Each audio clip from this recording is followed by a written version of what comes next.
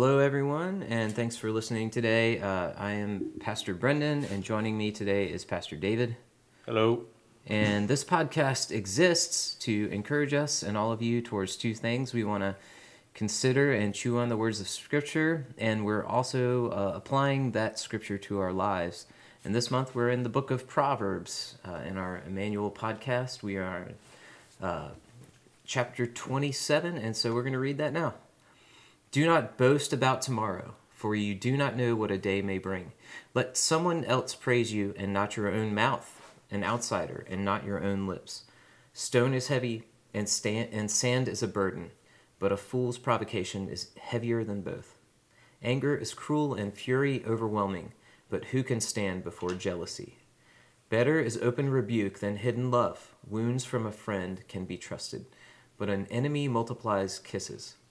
One who is full loathes honey from the comb, but to the hungry, even what is bitter tastes sweet. Like a bird that flees its nest is anyone who flees from home. Perfume and incense bring joy to the heart, and the pleasantness of a friend springs from their heartfelt advice. Do not forsake your friend or a friend of your family, and do not go to your relative's house when disaster strikes you. Better a neighbor nearby than a relative far away. Be wise, my son, and bring joy to my heart. Then I can answer anyone who treats me with contempt. The prudent seek danger and take refuge, but the simple keep going and pay the penalty. Take the garment of one who puts up security for a stranger. Hold it in pledge if it is done for an outsider. If anyone loudly blesses their neighbor early in the morning, it will be taken as a curse. A quarrelsome wife is the dripping of a leaky roof in a rainstorm. Restraining her is like restraining the wind or grasping oil with the hand. As iron sharpens iron, so one person sharpens another. The one who guards a fig tree will eat its fruit, and whoever protects their master will be honored. As water reflects the face, so one's life reflects the heart. Death and destruction are never satisfied, and neither are human eyes. The crucible for silver and the furnace for gold, but people are tested by their praise. Though you grind a fool in a mortar, grinding them like grain with pestle, you will not remove their folly from them.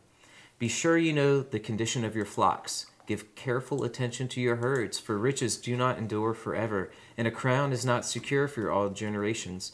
When the hay is removed and new growth appears, and the grass from the hills is gathered in, the lambs will provide you with clothing, and the goats with a price of a field. You will have plenty of goat's milk to feed your family and to nourish your female servants. All right, so Pastor David, there's definitely some famous Proverbs in this one, but what were some of the ones that were humming for you? Well, before I get into that, what do you think 21 means? Okay. The crucible for silver and the furnace for gold, but people are tested by their praise. You know, it's an interesting one. It reminds me of the New Testament passage, which kind of talks about being tested by fire, and how, you know, only gold remains and the chaff is burned away.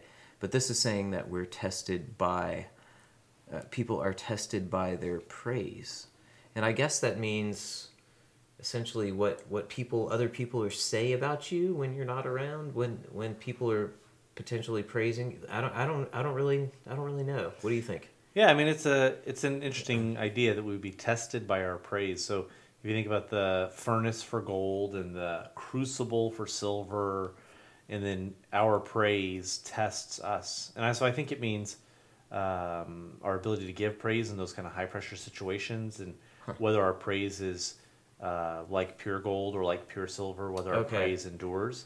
And so you're talking about worshiping God, when I was kind of interpreting it being praised by others. What we're praised for. What we're praised for? Okay. Yeah, I don't know. Either way, I think it kind of works both ways. I think that when people praise us, how do we receive it? You know, it's sometimes you receive praise, and that's a high pressure situation. So I can tell you one of the hardest things when I was a very young preacher was when you'd stand kind of at the back and people would shake your hands and they'd say, "Oh, that's a good sermon," or, you know, "That's a good sermon," and it's hard to know what to say. Yeah, you say, like, Because you don't want to be like, yeah, I know. Yeah, it was awesome.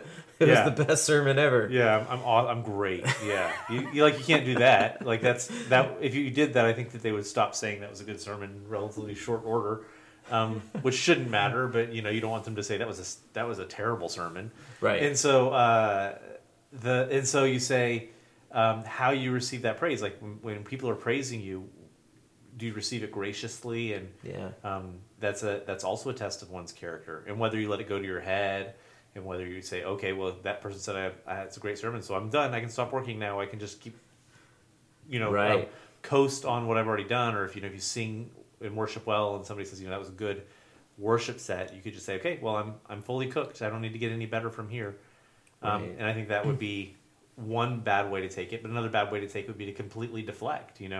So a lot of young preachers will say, oh, it was nothing, and they'd completely deflect it. When in reality, that is a gift God gave you, preaching or singing or whatever it is you do, teaching, just whatever it is you're doing. That's the sound of Hampton Roads coming out of our podcast. The jets flying over our head. So I think that there's a lot of ways you could take it, but the way we give praise, I think, is a test of our character, and then the way we receive praise is also a test of our character. It's just an interesting verse that kind of popped out at me as I was reading it and thought, it's certainly one that I haven't spent a lot of energy thinking about, but now I feel like I need to. It could be, and it could be the possibility of people are tested by their praise of God, and if they're worshiping God, then that's testing. I mean, that makes sense in that what we worship defines us, and we become more like what we worship. So that's an interesting concept of how, the furnace shapes the gold, and our praise of God, our worship of Him, shapes our hearts. Yeah. And then 17 is one that I have spent a lot of energy in my life thinking about and working through. Is iron sharpens iron, so one person sharpens another. And I think that we talk about this in men's ministry a lot, but it's not just men's ministry; it's any kind of ministry where. Yeah, why is that? Yeah, well, it's swords. Because it's manly. It feels manly. That's swords right. Yeah, and iron. Okay. And so it feels like it's something that men would relate to. And whenever I talk about it it's kind of two swords, kind of working out, honing their blade together. You know, if you take a sword, why does iron sharpen iron? Well, because it's been used. It's been nicked up. It's been a sword in battle, or even a shovel in the field. It started out perfect, and then as you used it, it's taken on nicks and bends and bows, and so honing it is getting all the little metal bits pointed in the same direction again. And I think that kind of when I think of iron sharpens iron, and then also it's not a nice process. Yeah, I'm sure the sword doesn't appreciate being banged back into shape. If the sword were a person, it would say, please, don't bang me back into shape. Let me be with my injuries. But it's not. It makes the sword less useful. Yeah. And so I think about in ministry, when we do these kinds of one-on-one, life-on-life ministry, it's a hard process, and it's required, and everybody needs it from time to time. Everybody's got to be kind of bent back into shape from time to time, because use wears us out. I love the mutual expression in this. It's not one person sharpening the other. They're both sharpening each other in the same process, and that to me is a lot more of a beautiful picture. And sometimes people may think, oh, pastors, they're the ones sharpening the other people or whatever, but that's often not the case. Yeah. Well, we're as we're doing life with others, we're being sharpened as well with the folks that are strong in the faith. Yeah, just as important, right? And so we work really hard here to make sure that we don't get into this idea that pastors are somehow arrived, the pastors made it, and so you frequently say, I'm just a guy. I'm just a guy. I love that. And so, as just a guy, I make just a guy mistakes, and sometimes I get just a guy dings and nicks and things in my character that I need an iron to come behind or come beside and sharpen me and straighten me out on this or that. And I think that kind of mutual straightening is kind of the picture of what we're supposed to do. So if that's the one for guys, there's one for girls there. How about number 15? You're trying to set me up. Yeah, I'm gonna make Tell us sure what my you think about wife's that. not listening to this one. I'm gonna make sure Jamie tunes in. What do you think about 15 there? The quarrelsome wife is like the dripping of a leaky roof in a rainstorm. And then you got trying to hold her back is like trying to hold back the wind, or grasping at oil with the hand. That's the similar to the other proverb where it's the guy on the roof, and he's saying it's better to live on the corner of a roof than to have a quarrelsome wife. Yeah, so but far be it, that goes for both spouses. Yeah, far be it from us to tell women how to behave and all that. I have a wife too, and I'm not gonna. I think the Proverbs are better to be self-reflected than somebody else reflecting it to you. So I think that if you're a wife out there and you feel like this applies to you, you should consider it and chew on it, and really tune in for Proverbs 31, done by Amy and Karen got together and recorded that for us.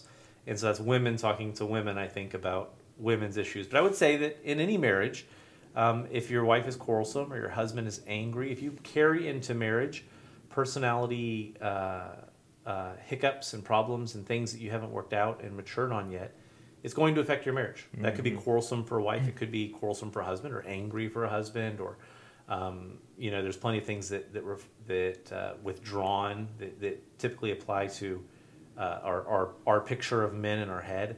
And if we carry those things into our marriage, well, it's going to be like a leaky roof in a rainstorm. It's when the rains come, it's going to irritate. It's going to annoy. It's going to cause trouble. And so take care of your marriages, guys. Take care of your marriages. And if you're out there listening and you're a woman, take care of your marriage. It's all of our responsibilities to make our marriages awesome. And so when you look at yourself, you look in the mirror, you look at Proverbs, and you say, who am I? Who am I today? And am I contributing positive things to my marriage? And if that answer is no, that today you're not creating good in your marriage, well, then work on it. And if that's quarrelsome wife, that's for you to decide. I'm not here to assign that to anybody, especially my wonderful wife who is never quarrelsome. Okay, and moving on before we continue to put our feet in our mouths.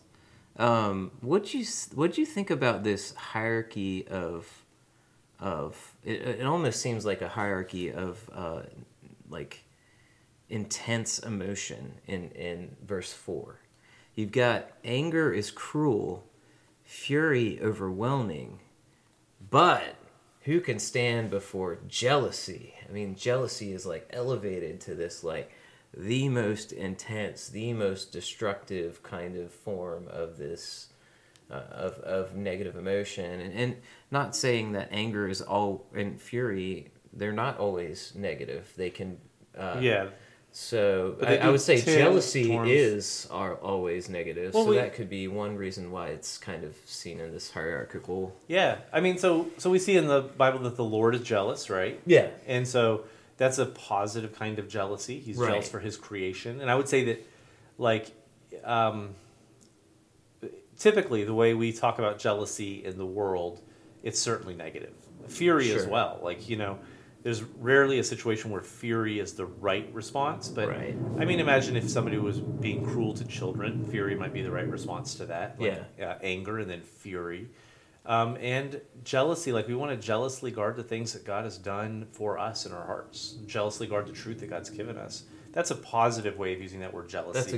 That's a good point. But I think this verse is definitely on the, I think it's pinning on the negative side, right? Yeah. So it says anger is cruel. Well, cruel is not good no matter what. Fury is overwhelming. It's bad to be overwhelmed. We don't want to be overwhelmed. And then jealousy, who can stand against jealousy? Well, I think that just pointing out these negative emotions, I think the idea, the proverbist, Solomon is sitting here and he's saying, like, there are these emotions that are bad for you. Like that if you live in these places, if you live in anger and fury and jealousy, you won't stand. It'll be cruel and you'll be overwhelmed. And I think that's what he's trying to get. I think there is a hierarchy there. I think you're seeing it, right? Yeah, jealousy is kind of elevated, the worst of it, where it's like, jealousy, you also kind of have that sin of covetousness, coveting in there, and that kind of, it's kind of heaped on with this negative I almost feel like it's where coveting meets like hatred and anger and like. Yeah, they talk about jealousy being like the idea that you think you should have something and somebody else shouldn't, right? Right. Like, and so all of a sudden you're getting into that compare game, and you always lose when you compare. Yeah. Like, so I would love to be able to sing, but I wouldn't take somebody else's ability so that I could have it. You know what I mean? I want them to be able to sing. I want them to enjoy it. And me comparing myself to somebody else's ability to sing, it's not. There's no value in that. Because what if I'm better than them? Well, okay, that's fine. But like, does that make me feel superior in some way? What if I'm worse than them? Well, I'm not. It's not a competition. It's not a race. And so it's not like we're trying. Like, I just want to be able. I just like singing, and I want to. When I sing a song, I want people to not say, "I don't recognize that song because you got the melody so bad." Like, that's just what I want, right? And so, like, I'd love to be able to sing. I can't. And it doesn't do me any good to be jealous about other people who sing really well. And I think that when we're jealous of what other people have, when we look at somebody else and we say, man, I really wish what they had, I had what they had, what we're missing out on is the struggles that come with it, right? Mm-hmm. And that, like, all the gifts that I have come through struggle and development and experiences in my life and things that God has shown me. And, like, if you want to be able to do what I can do, are you willing to go through what I've gone through? And if I want to do what somebody else has done, I can't go through what you've gone through in life. Like, you've gone through your stuff and you've dealt with your things, and God made you to deal with your stuff and given you the gifts you need for that. And he made me to deal with my stuff. And so when I start comparing, like, I'm only looking at the thing that I want, right? Whether they have more money or a nicer car or a this or that. Sure. But I'm never looking at what it took to get there. And if God needed me to have it, he would have taken me through what I needed to get it. And probably I'm just not cut out to deal with those struggles, so I don't have those blessings. Yeah. I think another kind of thing I was thinking about just talking about the subject of jealousy is the FOMO stuff, the fear of missing out, and the social media kind of stuff, and the lives we present. On one hand, we just present these lives that are just like everything's glossed over and painted just right, and we're only showing these super positive experiences on social media, and then we wonder, why we become jealous of others. Right, it's true. We're kind of obsessing, and we have these kind of unhealthy views of unrealistic. Yeah, I totally agree. I think social media is a total jealousy amplifier. Yeah. It's also, if you think about it, it's an anger amplifier and a fury amplifier. Yeah. The social media kind of teaches us to want stuff that not only can we not have, but the person we're looking at on social media probably also doesn't have it, right? Yeah. They're putting a face forward that, if you're watching social media and, like, their house is always perfect and their car is always super clean, like, that's just not reality for almost everybody, right? Yeah. And so, hey, if it is, blessings to them, but reality, they're probably filming that in such a way to make their life look perfect. And then we watch it because that's what the algorithm wants to feed us and that's what we want to see. But yeah, it creates that jealousy. And then they show us content that makes us angry. Oh, can you believe that this guy did that to that person? But it's like, that was an argument some people had 15 cities away from me. Like, that has nothing to do with me and my life. Sure. And so, going back to something before, why do I have to have an opinion on it? Why do I have to be mad about it? Now, we should always fight for justice, and when we see injustice, that should awaken us to help our brothers out. But, man, if social media is going to make us angry and furious and jealous, we should be careful about how we use it. Most definitely. And then verse 5, right? Verse 5. Verse 5 I love. Better is open rebuke than hidden love. And verse 6, wounds from a friend can be trusted, but an enemy multiplies kisses. Oh, yeah, those are great. Yeah, the idea that an enemy multiplies kisses, like somebody who's always saying nice things to you, even when you don't need to hear nice things, right? Like, if you're wrong, your friend says, hey, man, that was wrong. Like, right. You shouldn't do that. And if you're right, and if you're wrong and they say, hey, man, you're right to feel like that. Like, that store robbed you. You should rob them back. Like this, that. They're always telling you the right kinds of things. Well, the Bible says that person's an enemy. And while they're telling you what you want to hear, while you may like them and you might like the sound of your voice because everybody likes a compliment, it's an enemy. Like they're an enemy to your soul. They're watching you go over a cliff, and they're not stopping you. And so, Yeah, and the wounds from a friend, that kind of goes back to the concept of iron sharpens iron again. That's It's right. that you find friends, you surround yourself with people that speak truth into your life and not just what you want to hear. yeah, from a couple days ago, right? Willing to say the hard things, even if it means risking your friendship. And so it tells us to say the hard things, and it also tells you if you're hearing hard things, maybe you need to listen to your friends. A fun one at the end, verse 14. If anyone loudly blesses their neighbor early in the morning, it will be taken as a curse. Blessings! At 5 a.m. I'm not trying to hear that, right? Like, Bless your household. I love that the roosters wake up and the chickens give us eggs, but man, maybe not right when the sun comes up, right? Like I don't need you screaming as loud as you can when the sun comes up. And I wouldn't want my neighbor to do that. I don't want my rooster to do that. I need sleep in the morning and like let me enjoy. If I have to get up at 5 in the morning, let me do it in peace. And so I think that's funny. Like it's just a funny proverb. I wonder what happened to Solomon that morning. If somebody didn't come into his bedchamber and say, "Blessings, King," and he's like, "I'm trying to sleep here. Like I got a bunch of kids. I need to get my rest." And but he says it will be taken as a curse. And I think that it just points us to the idea that context matters.